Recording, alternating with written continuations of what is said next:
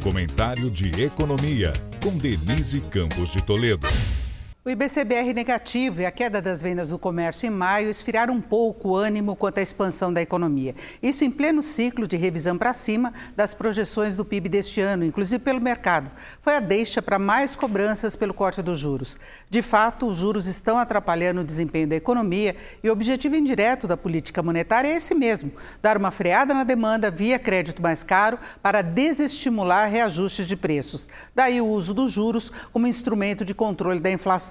Mas a inflação também teve muito a ver com a perda do poder de compra da população, assim como o endividamento elevado e a inadimplência, situação que o governo tenta minimizar com o desenrola. A inflação em patamar mais baixo também ajuda na recuperação do poder de compra e, a partir daí, virá a queda dos juros, que deve começar em agosto, talvez já com um corte de meio ponto na Selic, hoje em 13,75% ao ano.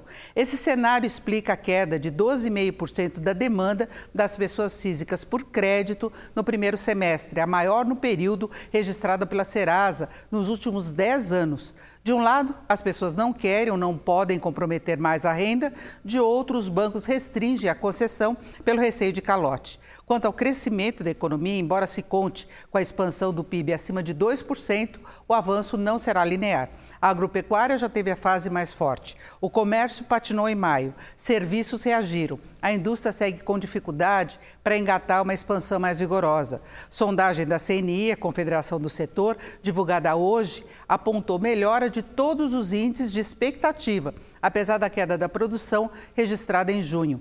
Tem relação com as previsões mais otimistas para a economia, inclusive a queda dos juros, apontados pelos empresários como uma das principais dificuldades, além da carga tributária e a demanda insuficiente. Problema evidente nas montadoras, por exemplo. Enfim, mesmo que a economia avance mais este ano, é preciso reduzir as disparidades setoriais, equacionar o endividamento e melhorar a capacidade de consumo da população, o que passa pela manutenção da retomada do emprego e de níveis mais baixos de inflação. Só a queda esperada dos juros não será suficiente para isso. Denise Campos de Toledo para o podcast do Jornal da Gazeta.